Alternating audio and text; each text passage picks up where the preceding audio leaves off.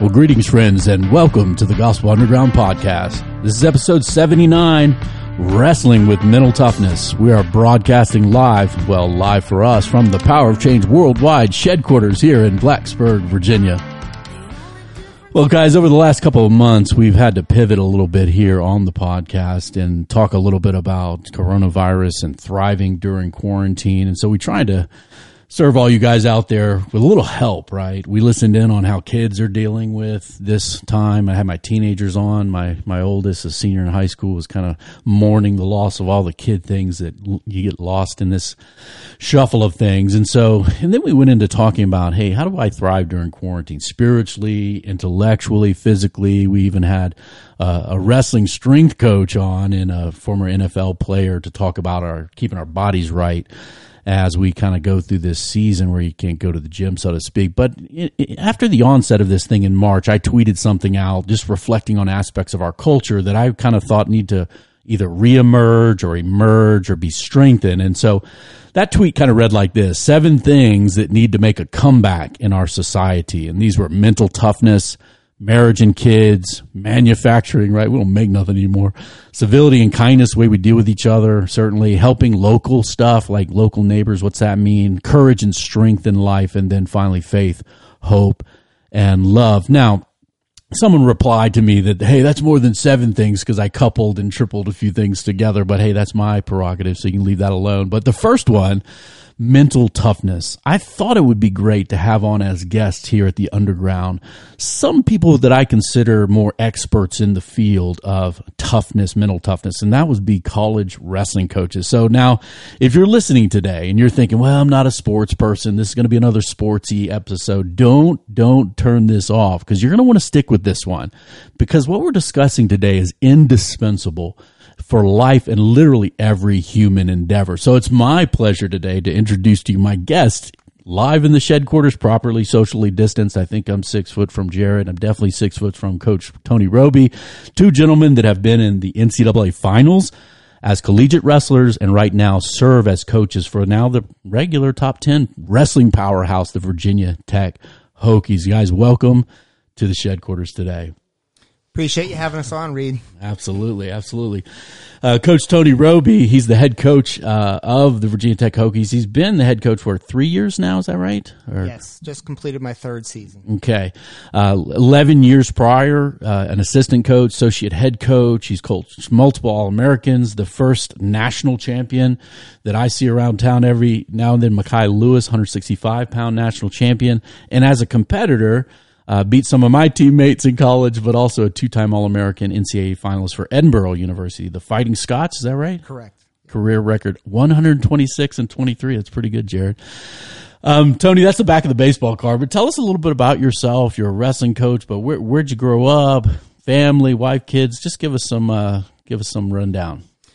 Yeah, I was born and raised in Erie, Pennsylvania. So if you know anything about Erie, Pennsylvania, it's certainly a place that I think breeds mental toughness for a variety of reasons. Like Erie Canal, coal town kind of stuff there? Yeah, old steel Industrial town, yeah. Weather's absolutely horrendous, really urban, but economically a little bit depressed, so a lot of reasons, and I'm sure we'll probably get into that, but was born and raised in Erie, Pennsylvania, played a variety of sports growing up. The sports were a huge part of my life, and it was a little bit of a different era then when, everything wasn't organized. We did a lot of things on our own, and, my days typically consisted of competing in something, whether it was basketball or football or, it very rarely was wrestling, to be quite honest with you. It was wiffle ball or step ball. Unless it was a scrap after a football game or something. And that happened a lot. That's and that right. happened a lot, too. And I think you learn a lot from that. And I think, you develop toughness and you develop leadership. And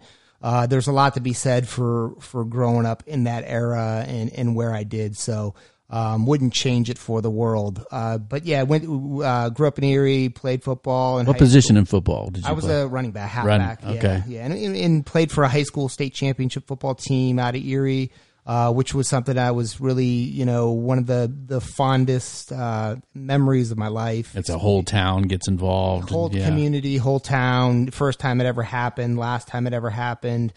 first team from that area to do that. So that was, to me, looking back on my high school athletics career, was probably the defining moment, and it doesn't have anything to do with the sport of wrestling, which is basically occupied most of my time for the last 30 years.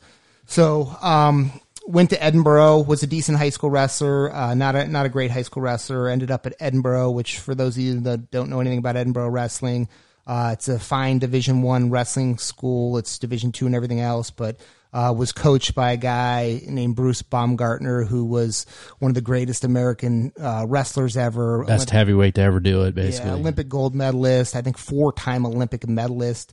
Was the flag bearer for the United States at the 96 something Olympic like Games. 11 or something, world Olympic medalist, some crazy like 13 or something like that. An incredible wrestling resume, and was lucky enough to be mentored and coached by him in college, among some other people. But, wrestled at Edinburgh and had a pretty decent career. But, currently I've been in Blacksburg for 14 years after a couple coaching stints in West Virginia, in Ann Arbor, Michigan, at Binghamton in upstate New York.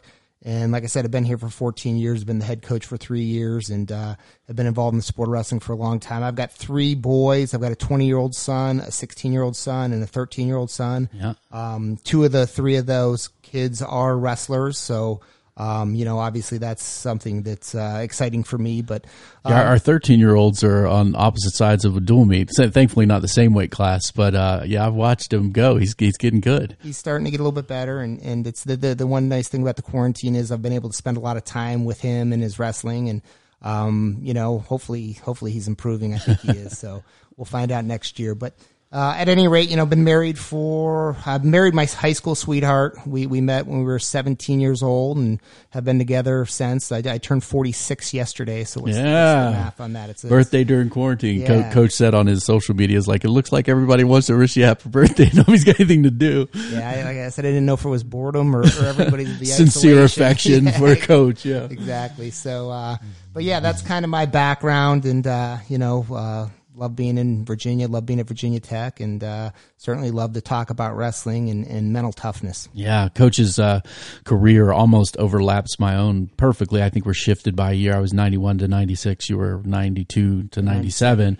And actually wrestled a couple of my buddies, beat them most of the time, but maybe lost. I'm not going to say that you lost to Chase because he'll feel good about himself. But same era, same kind of mentality, wrestling, and seeing the same kind of guys that are all coaches now. In terms of wrestling, you mentioned a pretty decent high school wrestler, but became a very successful. You make the NCAA finals, very successful college wrestler.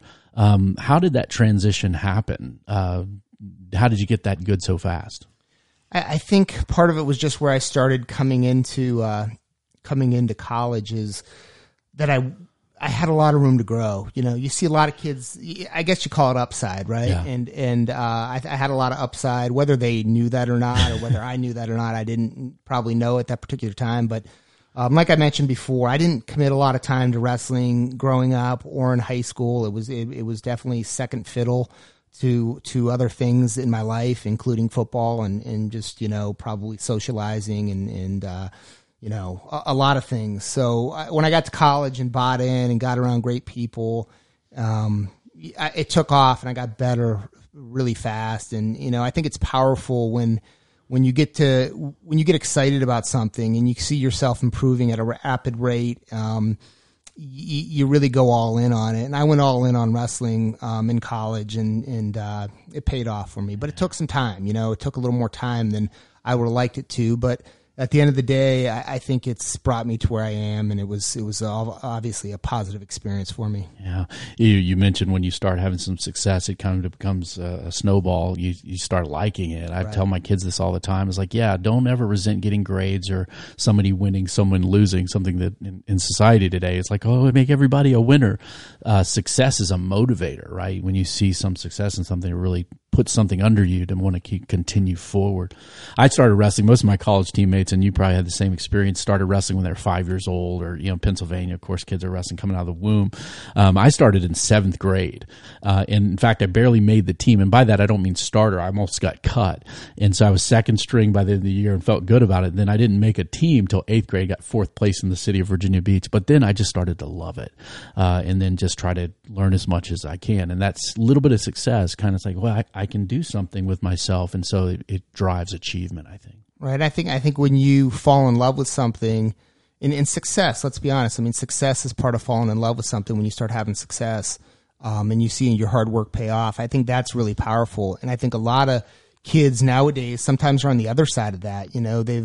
Parents have teed things up for them their entire lives. Everything's a win all the time. Everything's a win, and parents work really hard to make sure they put their kids in the best position to be successful. They don't really understand failure.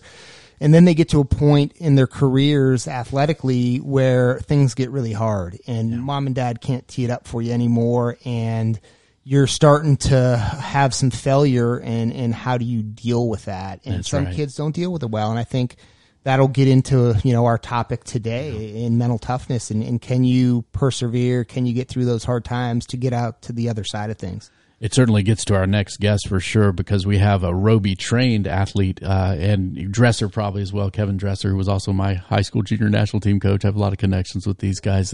Wrestling's kind of one big dysfunctional family with lots of overlaps, but we have with us a Roby-trained athlete who I watched you as a freshman. I think you took down like one of the best wrestlers in America that year, Kyle Snyder. Is that right? Is that your freshman year you took him down? Yeah, I took him down twice, actually. Yeah, we won't say what happened after that. But Jared Haught is with us today. Is a 2-time ACC champion, 4-time NCAA qualifier, 3-time All-American. This is like one of the best Hokies to ever do it, guys. We're privileged to have him today. As a senior, only the 2nd Virginia Tech wrestler and the 1st West Virginia native to make it to a national final that he reached at 197 pounds in 2008 in Cleveland. So 6th place, 4th place, 2nd place in the NCAAs. Jared, welcome to the Shed Quarters. Tell us a little. I heard you're married for a young guy. That's unique, probably in the story today. Yep, I got married about a week or two after I graduated in 2018. So coming up on a 3-year anniversary in the next week or two. Oh, wow, congratulations! We'll do a whole episode on how young married life is for athletes. That's always interesting. Was your wife an athlete at all, or was she a civilian? Yeah, my wife was an athlete in kind of an unusual sport. She's a jump roper. Oh. So she actually competed a lot until probably college. That's when she kind of slowed down, but she had some world medals and not just a jump roper, like a dominant worldwide success phenomenon jump roper. Yeah, she's really fast, so she had some speed, and then speed events that her and her teammates had some records held that I think have been broken, of course, since then. But right. And then also some freestyle events where you do like some. Individually, or is she double dutching, that kind of all of it? Yeah, so most of it's individual. Okay. But just if you have a teammate, it's kind of like you have a routine where you guys are doing stunts together. Right. So you're doing flips and a bunch of So this is common. Wrestlers jump rope a lot. My kids are amazed that I actually can jump rope pretty decently. They're like, "Where'd you learn to do that?" I was like, "Well, I was 7 over, 6 pounds over." It's jump. Does she make fun of your jump roping technique? Not really. I mean, just because she makes fun of me if I try any of her tricks. I can't do any of her tricks, but just jumping straight, that's fine because I can still jump normal. I just can't do any tricks that she does. You have higher jump roping street cred than most, so she's probably pretty pleased. So you're a mechanical engineering major. Are you planning to go into that field, or is coaching, you're currently volunteer assistant coach at Virginia Tech, is coaching the trajectory you'd like to stay on? So I kind of went into an engineering role once I graduated or a supervision role, and looked at other things in engineering, and kind of really wasn't for me, at least this manufacturing position that I was in. They locked you in a small hole with a CAD program or something? Or Actually, no, they did not, but I saw the engineers that were doing that, and I knew that could have been my step your forward. Destiny, yeah. And I definitely did not want to be stuck to that. So, I'm glad that I'm coaching. I've had a lot of fun. I really enjoy it. Jared coaches the upper weights, I guess, and then when you're a younger coaches like Coach Roby and I age, we don't get in there and bang with the 20-year-olds that can power clean 250 and stuff, but you're still in there probably going pretty hard, I would guess. Yeah, I practice every day with them and roll around with them, and just almost like an extra practice partner for them to just show them the ways Yeah, a little better than the average practice partner that's available. That's a wonderful thing, staying around. Now, in terms of your involvement in the team, you're coaching mainly upper weights. Do you have any other responsibilities? I mainly coach, like you said, the upper weights. I'll help out some other guys. I did a lot of hand fighting and stuff, so I like to help out with some hand fighting and things with some lower guys too. And guys, listen out there, unfamiliar with wrestling. Hand fighting is not like thumb war. That's where you get in, work for position. It's almost like an organized fist fight and very, very strenuous workout kind of stuff. Yeah, a lot of people hate it, but I love it. I thought it was fun just grinding and battling in there. So I like to try to help other guys get better at that. And then I'm also big on just admissions and helping out, getting all the guys into school and helping them get their everything in. What they need, grades, test scores, all exactly. that. Yeah. Fantastic. So you were a better than average student for the Hokies, from what I can tell. Not everybody. I was an applied science major at UNC Chapel Hill, physics and computer science. And not all of my teammates were doing that. So you were one of the guys doing actually real math class. You take differential equations classes and stuff like that, right? Yeah, thermodynamics, all that stuff. And I think I graduated with maybe a 3.34. I was really hoping I could get that 0.06 and get a 3.4, but oh well, it's behind me now. My wife was a soccer player in college and graduated with like a 3.9 in chemistry, and she likes to one-up me because I was like a 3.3 and really, really hard stuff though. But the competition doesn't end when you're married to athletes. So my wife and I used to go for runs together. We had to stop doing it, or at least stop doing it a certain way, because she was a female soccer player, and they like to run next to each other if two people are running. And I've never ran right shoulder to shoulder right next to somebody in my whole life. You either get in front or you get in back. And so she was like, stop running so fast. Like, you're killing me. I don't want to run this fast. You just keep trying to pass me. Anyway, it's a mess. Well, mental toughness, that's our topic today. I just wanted to start by asking both of you, Coach Roby, you can go first, in terms of how would you define something? It's kind of nebulous, but how would you give a best couple sentences or a few paragraphs definition of what is mental toughness? Well, first off, I think that's a great question. It's something that in what we do for a living and in athletics that we talk about a lot. And sometimes we don't do a great job of defining what it is. So I think that you see what it's not. That's not it. Yeah. Exactly. Yeah. So I think that to sit and pose that question and have to think about it is important. To me, and I'm going to steal this from Nick Saban. I heard Nick Saban say this, but it's basically, what does it take to break you? What does it take to break your will, to break your spirit? How get much you to quit in whatever it might be, and I think it encompasses a lot of things. It encompasses your ability to push yourself physically and be able to absorb physical pain, exhaustion that comes along with training, with working out. But there's also, emotional toughness, which I consider mental toughness, and being able to maintain your composure during tough, difficult times, and be able to control your thoughts and control your emotions, and be able to deal with adversity and persevere. So it's really a whole bunch of things kind of wrapped up into one, and it's easy to pigeonhole it into just the physical, kind of part of it. And in our sport, it's definitely a big part of what we do, is how hard you can push yourself physically. But there's a lot more to it than that. But so, just to break it down in terms of being as simplistic as possible, to me, how much pressure, how much pain, how much can you absorb before you break in one of those areas? Yeah, fantastic. And breaking happens in many ways, because I've talked to my kids about this a lot, Coach, where we're not just trying to fake it and hold things together. We're trying to be forged into a type of human being whose character and abilities can withstand difficulty so that we can do good things in the midst of it. Like, I tell my kids, like, hey, if something hard happens in a family and I just lay down and disappear on everyone, well, they're like, well, you would never do that. I was like, well, why wouldn't I? Well, there's an aspect to life where you show up to the right things, maintain the right things. It doesn't mean you have to fake strength. It just means you put things in the right places in the right times with people. And I love that aspect of, because quitting isn't just quitting all things. It's also not bringing our best, right? There's times where we can just phone in life, and we see that with lots of folks. And to be able to maintain a drive towards something in the midst of difficulty is rare today. Jared, would you add anything to that from your experience? Obviously, your coach put you through workouts and made you develop some of this, perhaps. What else would you add to that? Yeah, I think mental toughness just for me is just like a challenge that you got to be ready for. And I'm thinking physical again, but also in other aspects, being mentally tough. You have a challenge or something in front of you that you have to be ready to attack, and you want to push yourself to that breaking point and then try to increase it and increase it and increase it.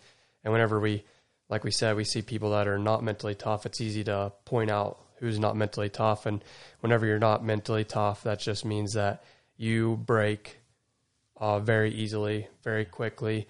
So, whenever it comes to doing some computer work or something, goal may be like, I'm not going to get on my phone, I'm going to complete this task. And then, it gets hard, especially just thinking like phones nowadays, we're almost addicted to them. But I know I'm sitting there and in my mind, I'm thinking, all right, I'm going to try to do this work until I'm finished. Then maybe I'll grab my phone. And, sometimes I break and I pick up my phone and then I'm thinking back, right. This is completely different. I can do the physical stuff, but some of this right here maintaining is focus on this assignment. Exactly. Yeah. So I think it's just a challenge that you push yourself, and being mentally tough is how far you can go until you break, kind of similar to what Roby said. I love it that you guys brought the physical, obviously, as wrestling coaches, but also the emotional and also the mental focus aspect. This is actually a website that I found, guys, mentaltoughness.inc.com. I guess they do some consulting and training in this discipline, but they had a really good definition that hit some of the things you guys are talking about. It said mental toughness is the ability to resist, manage, and overcome doubts, worries, concerns, circumstances that prevent you from succeeding or excelling at a task or towards an objective or a performance outcome that you set out to achieve, right? So it gets in that. I want to do this. There are many things that are going to come against me emotionally, mentally, physically. Can I traverse those? Can I stay in, right? Or am I going to, bow out? And everybody bows out at some point in time. But that ability to stick to it, so to speak. Now, some people say, right, people are born a certain way. Maybe some people are just born tough, or maybe they grew up in Erie, Pennsylvania, scrapping on the street. Maybe they're just made of a different kind of metal. Wrestlers, that's an interesting breed in itself. Others say that this is an area of life that can be developed or grown or changed, right? One example is the quote from a beginning of a book that you guys told me both. You're both familiar with this author and listen to him often, but this is from David Goggins' book, Can't Hurt Me, Master Your Mind and Defy the Odds. He says, don't worry. This is from the introduction. Don't worry, you are not alone. In every town, in every country, all over the world, millions roam the streets, dead-eyed zombies, addicted to comfort, embracing a victim's mentality and unaware of their true potential. I know this because I meet and hear from them all the time, and because just like you, I used to be one of them. So Goggins is obviously saying this can change. There can be development. But how have you guys seen this in athletes? Do some folks seem to be made of a different sort of metal or personality or wiring, more inborn? Or are you guys land more on the development side that this can be changed in people? I think it's both. I don't really think that you can say it's completely one or the other. I think that some people just have that built into their DNA. I've seen siblings that have come through, that I've coached or that I've been around, and they had the same parents. They were raised the exact same way. Same environment, town, everything, and wrestling room. And one is really tough, and maybe one isn't quite as tough. So you see that a lot. And some of that might have to do with their drive to be successful, their experiences that they've had individually in life. But, I don't think you can simplify it down that much where it's just one or the other. I do think that some people are born and it's easier for them, right? Just like everything else, you have a talent in that area.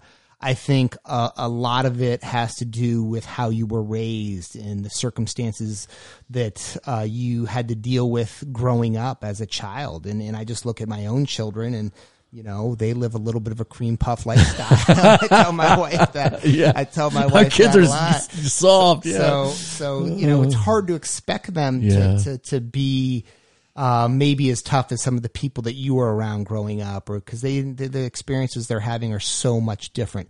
That being said, I certainly think it is something that can be developed and enhanced through recognizing where number one, understanding what it is. Okay, recognizing where you're weak, because everybody's weak in certain owning areas. up to it, or exactly. You have to own it, and before you can change it, you have to own it. You have to be vulnerable. You have to admit to it, and then you have to work on changing it when you recognize it coming. So, as a coach, that's part of what our job is, and in our sport, it's incredible. Mental toughness is incredibly important, perhaps the most important thing to success in athletics, but particularly in the sport of wrestling. For anybody that knows a lot about wrestling, it's a battle of will. One-on-one, two highly trained athletes, and really who breaks mentally many times is going to be the one that loses. And it's a physical challenge. They're coming after you. They're not. I always laugh when I see soccer players fall down and hold their ankle. I was like, you don't ever do that in a wrestling match, because then you give the other guy a knowledge, hey, he's hurt, I'm going to go get him. And so it's not a place where you can mentally crumble and have any sort of success. In fact, it goes very bad for you in every way. Certainly, yeah. So I do think, I definitely think it can be enhanced. I think it takes a concerted effort on the individual's part. It takes buy-in on the individual's part to do the things necessary to enhance and develop that kind of mental toughness. And Jared is one of the most mentally tough guys that I've ever been around. And I'll say this much: he was much mentally tougher as a junior and senior in college than he was as a freshman. And not saying he was wasn't mentally tough, but it was enhanced tenfold. And there's a lot of things that go into enhancing that. The biggest part to me was the work that he put in on a daily basis and the way he approached his craft to get to where he needed to be. That alone, putting in that kind of work, just builds toughness. It makes quitting so much harder, if that makes sense. Yeah, you've made all these deposits towards something you care about. It's a lot harder to quit when you put it, and to be honest, in success and what you might call failure, in scare quotes. When you've put in the work and you've invested in your craft and in yourself and in your character, and you fall short of things, it's even a different experience there because you put it in. Jared, describe that pathway through college wrestling. Did you redshirt your true freshman year? Yes, I redshirted. And then 4 years straight. Okay. Describe that pathway from freshman to senior year, where you reached the pinnacle, the very highest. You're in the finals of the national tournament. What was that like, and what are some of the things that you did to develop that? Yeah, I guess coming in, I would consider myself mentally tough, but not because you had a lot of success in high school, right? I had some decent success. Yeah. I mean, when it came to state tournaments and stuff, I won 3. Yeah. I was in the finals. When it came to more of the overall stuff, like I didn't place in Fargo until I was actually like in my summer going into college. Right. So I was ranked maybe 15 or so in the nation. So it wasn't super high, but I had a drive. I had a goal in mind. And I know my first year coming in, I definitely would get beat up by some guys, definitely the older guys. Like, right. I remember wrestling Austin Gable and even a guy named Chris Moon. They were small. He was smaller than me, and they would still beat me up. And it's kind of demoralizing, a little bit whenever you're wrestling guys that are smaller. Freshman year in college wrestling is interesting because these good guys are coming in the room, and the older guys want to beat you up so you don't get in your mind that you're going to be better than them or take their spot. So you have to take some punishment before you learn to give it, right? Exactly. And then I guess just building on it and keeping that focus, keeping the goal. Because, I mean, if you have, like Roby said, if you have a purpose and you actually have a goal in mind, then it's much easier to be tough and to know what you're working for. And again, kind of on a thing where, like, if you're born with it or if you're not, I mean, everybody's probably born with a certain amount of mental toughness, like, and how, as Roby said, some people have more than others. Yeah. But I mean, and you're not normally going to just flip a switch one day and be mentally tough. Right. You're going to have to build it up. So I know, like I said, I was at probably maybe just say 50% when I first got here, which I still think 50% to me is still going to be a lot more to the average person. Right. And that's a different topic. I mean, that's another thing. If you think you're mentally tough, you might be mentally tough to you, but look at someone down the road that's absolutely crushing something. You know, they're much more mentally tough than you. So when you think about that, it's like, how much more do you have to give to be tougher? So I know just working that each year, trying to increase it, and trying to hit your breaking point each time. And then soon you almost find it's hard to hit that breaking point. It's hard to reach it. You know, this is something that everyone out there needs to know, that we all are not Superman. We all have breaking points. We're all human. Discuss the role of humility in developing this virtue as a human being. Because sometimes you say mental toughness, you got to puff your chest out and walk around like you're unbeatable and kind of maybe tell lies to yourself about yourself. What about humility? How would that be something that would help you in a growth pattern or a growth mindset related to this discipline? Yeah, I think it's good. Like, I think to maybe have like a little bit of pride, but also I know that if you have too much pride, then whenever you hit that point and you fail, then you're falling back on yourself, and it's going to be a little more devastating. So I know it's just, I mean, I believed in faith. I had faith. I was in FCA and Athletes in Action stuff too. So I knew that in my head, I have all these goals and stuff and everything. And I know I have a breaking point. I don't like to think about it, but I know I do. I have one. Yeah. And I try not to show anybody that I have one. But also, I want everybody else to think, like in the room, for instance, a lot of this is physical, but that I'm nowhere close to my breaking point. Yeah. When in reality, I may be 5 minutes, like you're really tired, exhausted. But I just want them to think that I am ready to go for forever. And then ultimately, I think if you show that, then they will break. But I know that if I do break, then you should be almost, I don't want to say excited and glad that you broke, but if you hit a point that you actually made it to your breaking point, and you know that next time you can make it farther, then I think it's okay. You just got to see, why did I break? What happened? You learned something about yourself in the fire, so to speak. Exactly. Yeah. Take some positives from it so that it doesn't happen again, which it's going to. You're always going to find a breaking point, and if you're not trying to reach that breaking point on a common basis, or I guess maybe not every day, but at least every couple of days, you're not trying to hit that breaking point, then you're not going to grow. So. Yeah. Yeah. You mentioned the word proud. In English, we have various words, right? There's a pride that's probably, I would say, is even wicked, which is a self-consumption. You put yourself in the center of the universe, and everybody else should bow their lives to you. Arrogance, maybe we'd say. And then there's the kind of pride you have in your own craft. Like, I care deeply about this, or like we'd say, we're proud of our kids. We don't mean that they should be the center of the universe. We mean that their accomplishments and the discipline and the way they're going about life pleases me, so to speak. Whereas humility, you have to say, if I don't know something about myself, I can't change. And a lot of people are unwilling to face that music, so to speak, or look in the mirror. And so that's kind of hard, even with athletes, but in lots of areas in life, because a lot of kids won't even try, right? Because they don't want to look in the mirror. They're afraid of that. So fear keeps them paralyzed. They won't even step to becoming better at anything. Yeah, I think that being honest with yourself is incredibly important to developing in any area. And in order to be honest with yourself, you have to have humility, and you have to be able to recognize where you're falling short. And we all have areas where we're falling short, and we can get significantly better.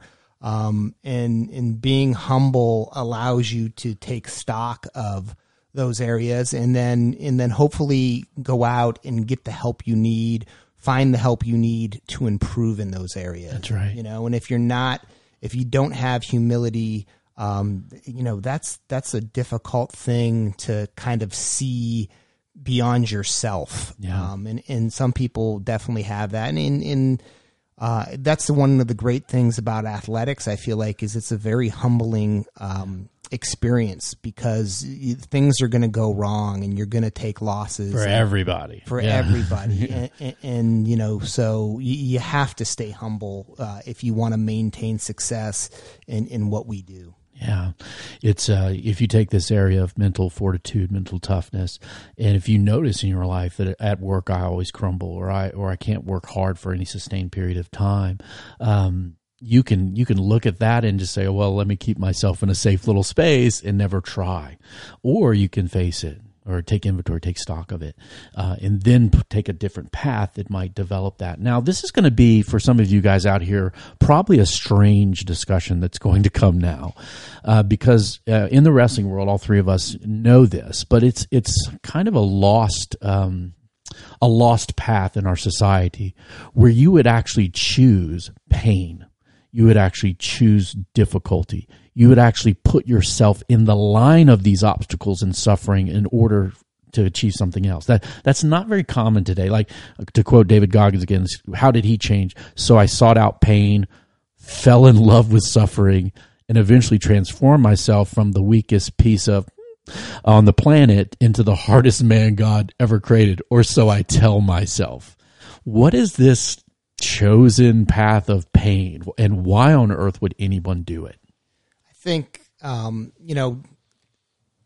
that's a Navy SEAL guy talking to you, like, okay. It is, but it's addictive. And I think that once you get uncomfortable with being uncomfortable, and there's a physical component to this, certainly, that, when you can start to push yourself physically a little bit further every single day, and you get to the point where you're starting to achieve things physically that you've never been able to achieve, there is a certain rewardingness, and that's probably not the best word, but it really makes you feel good about yourself. And, for us, we always talk about doing hard things, making, that's a David Goggins reference is we have try to do something hard every single day.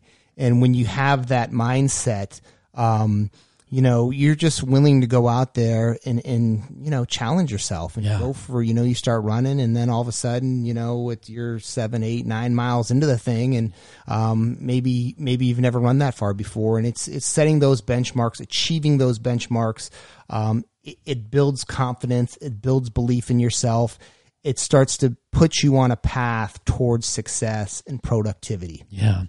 It's, I had a friend the other day say he's gotten out of shape and needed some help or whatever. I was like, yeah, me too.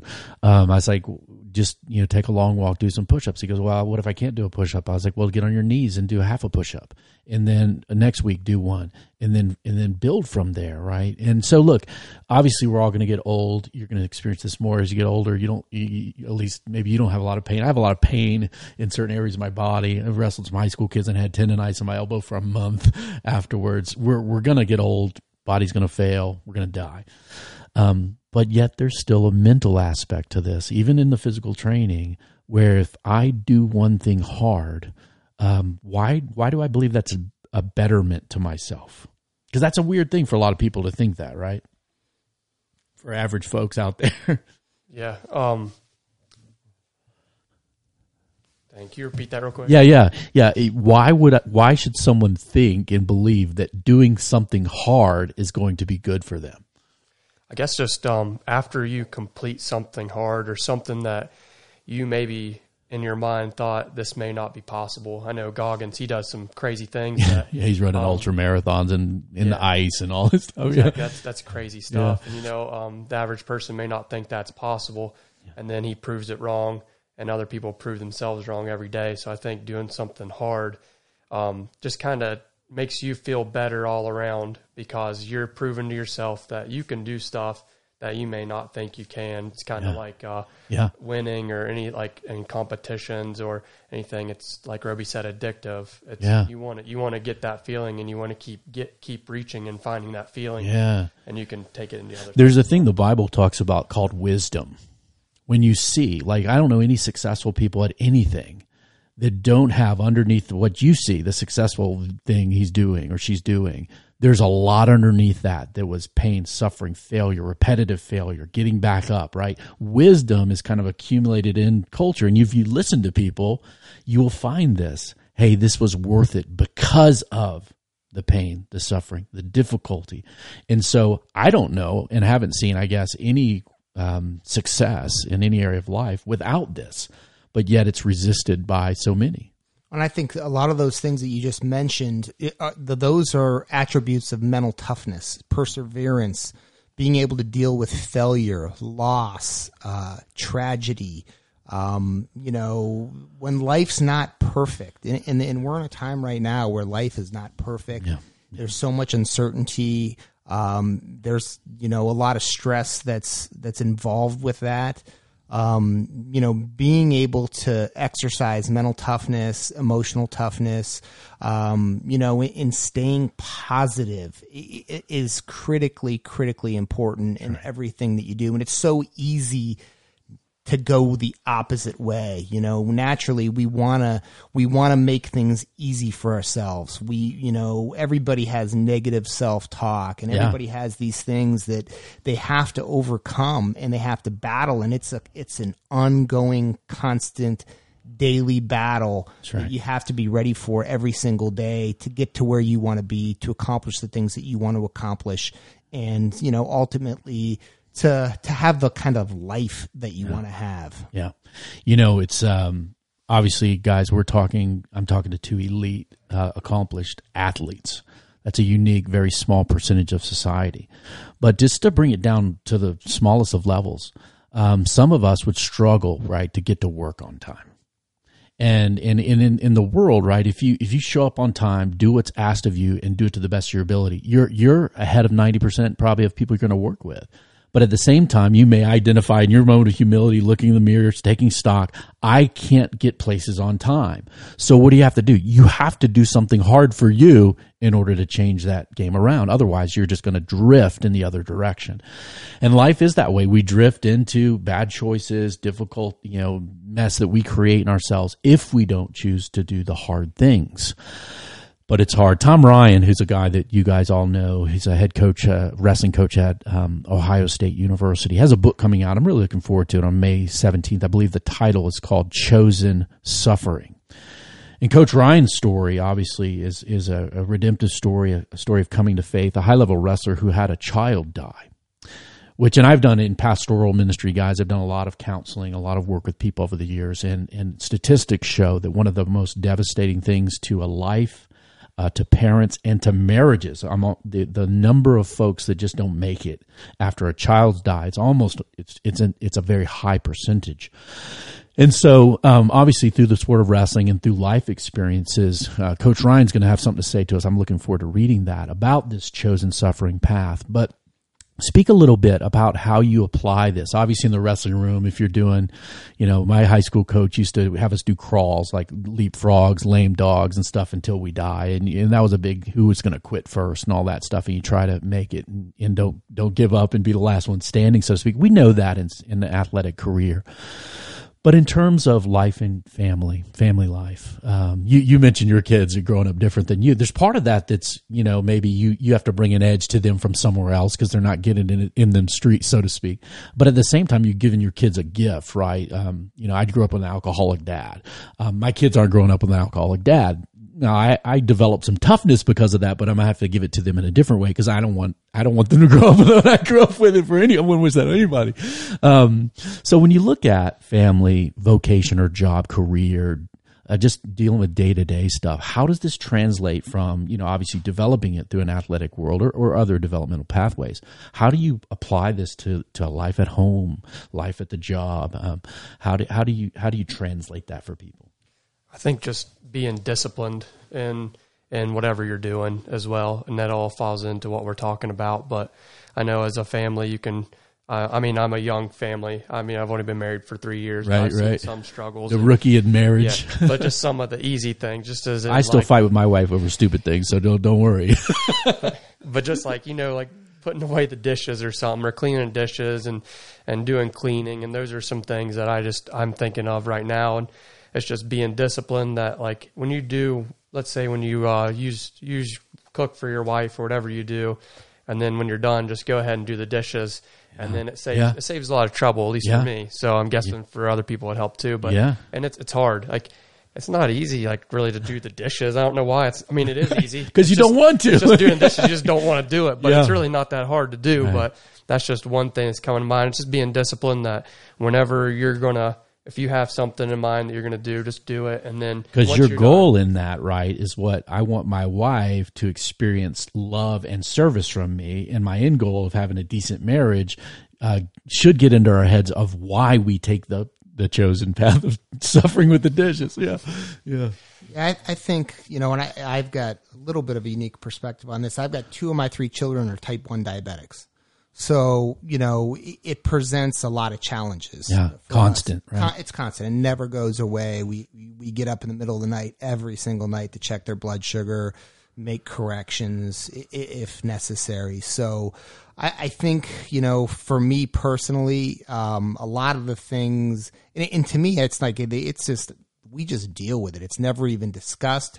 We don't look at it as a hardship. And believe me, I know a lot of people have it a lot worse. Yeah. But nonetheless, there's a lot of people that are in the same situation that we are, that, it's devastating to their lives. Yeah. So I think some of the things that personally for me that I've learned in athletics, and I've learned through, a lot of the being able to push yourself physically, you understand that dealing with pain, whether it's physical, whether it's mental, whether it's lack of sleep, whatever it might be, it's just comes with the territory, and it's what's necessary to be successful, to have a happy family, to do what you need to do. It's just part of life. That's right. And life isn't always going to be sunshine and rainbows. Right. I'd like it to be. I think we'd all like it to be. And, we enjoy it when it is, but we also have to recognize and understand that there's going to be things that you don't want to do, that you have to do. And it's just, it's part of God's challenges for us. And it's part of, it's why we're here too. Yeah. So there's it's easy to say, well, of course we're going to do X, Y, Z because we love our family or something. But we all know that's not always the case. I certainly experienced lots of things in family life that are very difficult. But I think in all these things, you have a goal or something that you really desire. And then you track it back. You might, a lot of people call it reverse engineer it and say, okay, and you ask wise people, hey, your kid, I remember this one, I wanted to learn to be a dad. And so I would go around asking anybody who I saw their kids remotely liked them as a dad. I just say, hey man, can I take you to coffee and tell me how do I do that? My little baby's here. What am I going to do? And so, learning from the wise, reverse engineering that path, and then that moves you right through life. And I think those kind of perspectives that come from outside ourselves or that are forward, hope looks forward in the future and grabs hold of it, right, helps us to do those sufferings that come from our brokenness, the brokenness of the world, the sunshine and rainbows that don't come, the repenting and recovering from the stupid stuff and the mistakes and learning from them, right, is all part of that path. Now, one of the things that happened in my life, guys, is I was 20 years old. I became a Christian. I wasn't raised with that kind of perspective, and I was in science and math and things, and began to look at the universe, and had an athletes and action staff guy introduced me some things that I wasn't thinking about. And one of the things I've noticed, both with God and with Jesus himself, is that not only is Jesus an example of this exact same thing, but also comes alongside us to take us forward. This is out of the book of Hebrews in the New Testament. It says, therefore we are surrounded by so great a cloud of witnesses, so other people, wisdom, things like, let us lay aside every weight and the sin which clings so closely, and let us run with endurance the race that is set before us, looking to Jesus, the founder and perfecter of our faith, for who the joy that was set before him endured a cross, despising its shame, and is now seated at the right hand of the throne of God. Consider him who endured from sinners such hostility against himself, so that you may not grow weary or faint-hearted. Now, when I started reading stuff like that as a young man, I was like, wow, there's a been there, done that. Jesus has suffered way more than I ever had, and is going to want to walk with me, lead me into this thing in life. I noticed, I had a perspective on Christians. This has changed in wrestling. When Tony and I were coming through, a lot of the guys, like when I came on UNC's wrestling team, we didn't have a lot of guys that were walking strong with God. Now in the wrestling world, all the best wrestlers in America are like serious Christians. It's different. It's a shift. But I was like, man, is that going to make me weak, right? If I follow Jesus, what does that mean? I follow myself. I take pride in myself. I'm about myself. But I realized, well, what if self isn't enough? well, you can't just trust anybody. Who do you trust? And so what have you guys seen either in others or in yourselves of how faith or God or helps with this area of mental fortitude, and how so? Yeah, I think for me at least, it helps me through some of the challenges. There's a verse I like in Hebrews as well, and it's just, for at the moment all discipline seems painful rather than pleasant, but later yields a righteous fruit or a peaceful fruit of righteousness by those who've been trained by it. And whenever I start getting things or doing things that are hard or things I don't want, I know that that there's something that's going to be after this discipline. There's a reason I'm doing these things. And, and I also believe that God doesn't make mistakes, and that there are some things that he puts in my life that I necessarily don't, I don't like at the beginning. I know I lost in the national finals. That's kind of recent to me. Yeah. And, it's you tough. Beat that guy twice during the year, not to remind you of that. But I've beaten him twice, but, he got me that time. Yeah. And, it was really tough then. But then also I'm realizing that there's a lot more to that than just that match. That's helped me since then. And it still hurts, but I know that going forward, that was a challenge that was placed in my life, and I have to find a way through this challenge. And how am I going to find a way through it to be even better? Yeah, that's a point in your story of lots of things that have converged that God can use. But, a lot of times in difficulty, people go negative, right? Yeah. Some setback happens or something just takes us out of life, and we don't move through it, right? And I think that's where we have to see purpose in suffering. I've had a lot of friends in my scientific discipline in college who were atheists, and they were like, "What are you doing becoming a Christian?" But what they would always bring up to me was about how suffering was incongruous with God, right? Like, how can God love people if this happens? And it's a good question, right? It's a very good question, one that I've taken seriously and take seriously with my friends. But I kind of saw that flipped. It's like, how could if this has no purpose, if it's random, meaningless, and nothingness, how can this have anything to relate it to my good? But what Scripture says is that, no, this precisely, that point, that loss even, an injury my senior year, what is the bigger story of me becoming a man in this? Yeah, and I read something in John probably a couple weeks ago, and I couldn't tell you the verse exactly, but I believe they were talking to a blind man, and they were asking, like, how could God do this to somebody? Yeah. And then he's like, well, you can't even understand God's picture and what all he deals with, and just kind of thinking that he has so much stuff, and he's just trying to, and also another thing it says, just to prove that he is in control and he can do whatever. So, yeah. I'm humbled by folks that have, like you said, Coach, there's a lot of folks that have a lot worse than we do. And I'm humbled by watching people traverse that and then seeing what comes out of it, which I probably couldn't see. Yeah, one thing, and I was listening to a video the other day, and the guy was talking about whatever happens, you looking at it, it's happening for you. It's not happening to you. Yeah, that's good. And kind of have that mindset of regardless what it is, it's happening for you, and God is making this happen for you.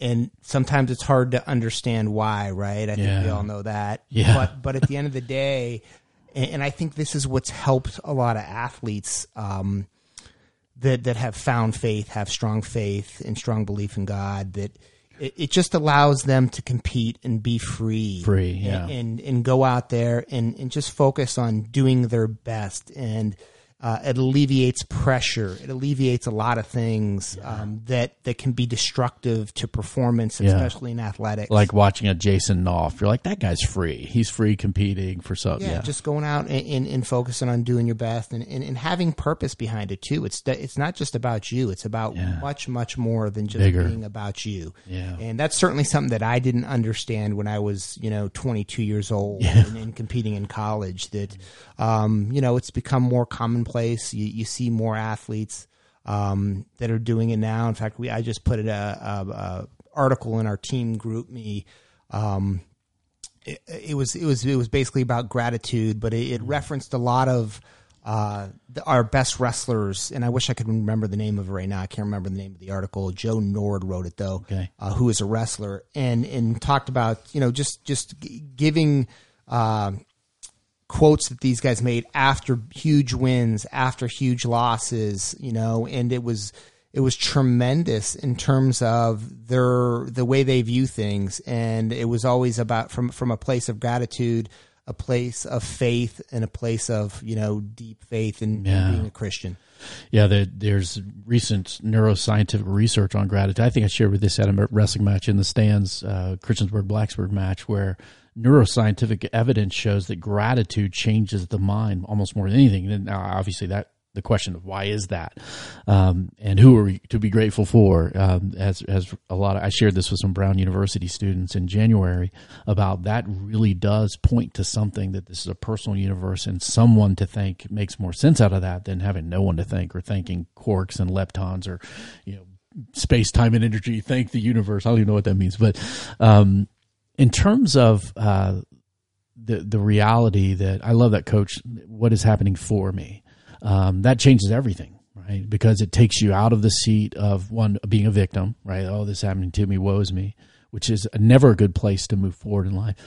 Sometimes we have to acknowledge, hey, this is hard. And I think one of the things, guys, I want you to hear as we close up today, we've all been in lots of wrestling rooms. This is not a pretty thing, right?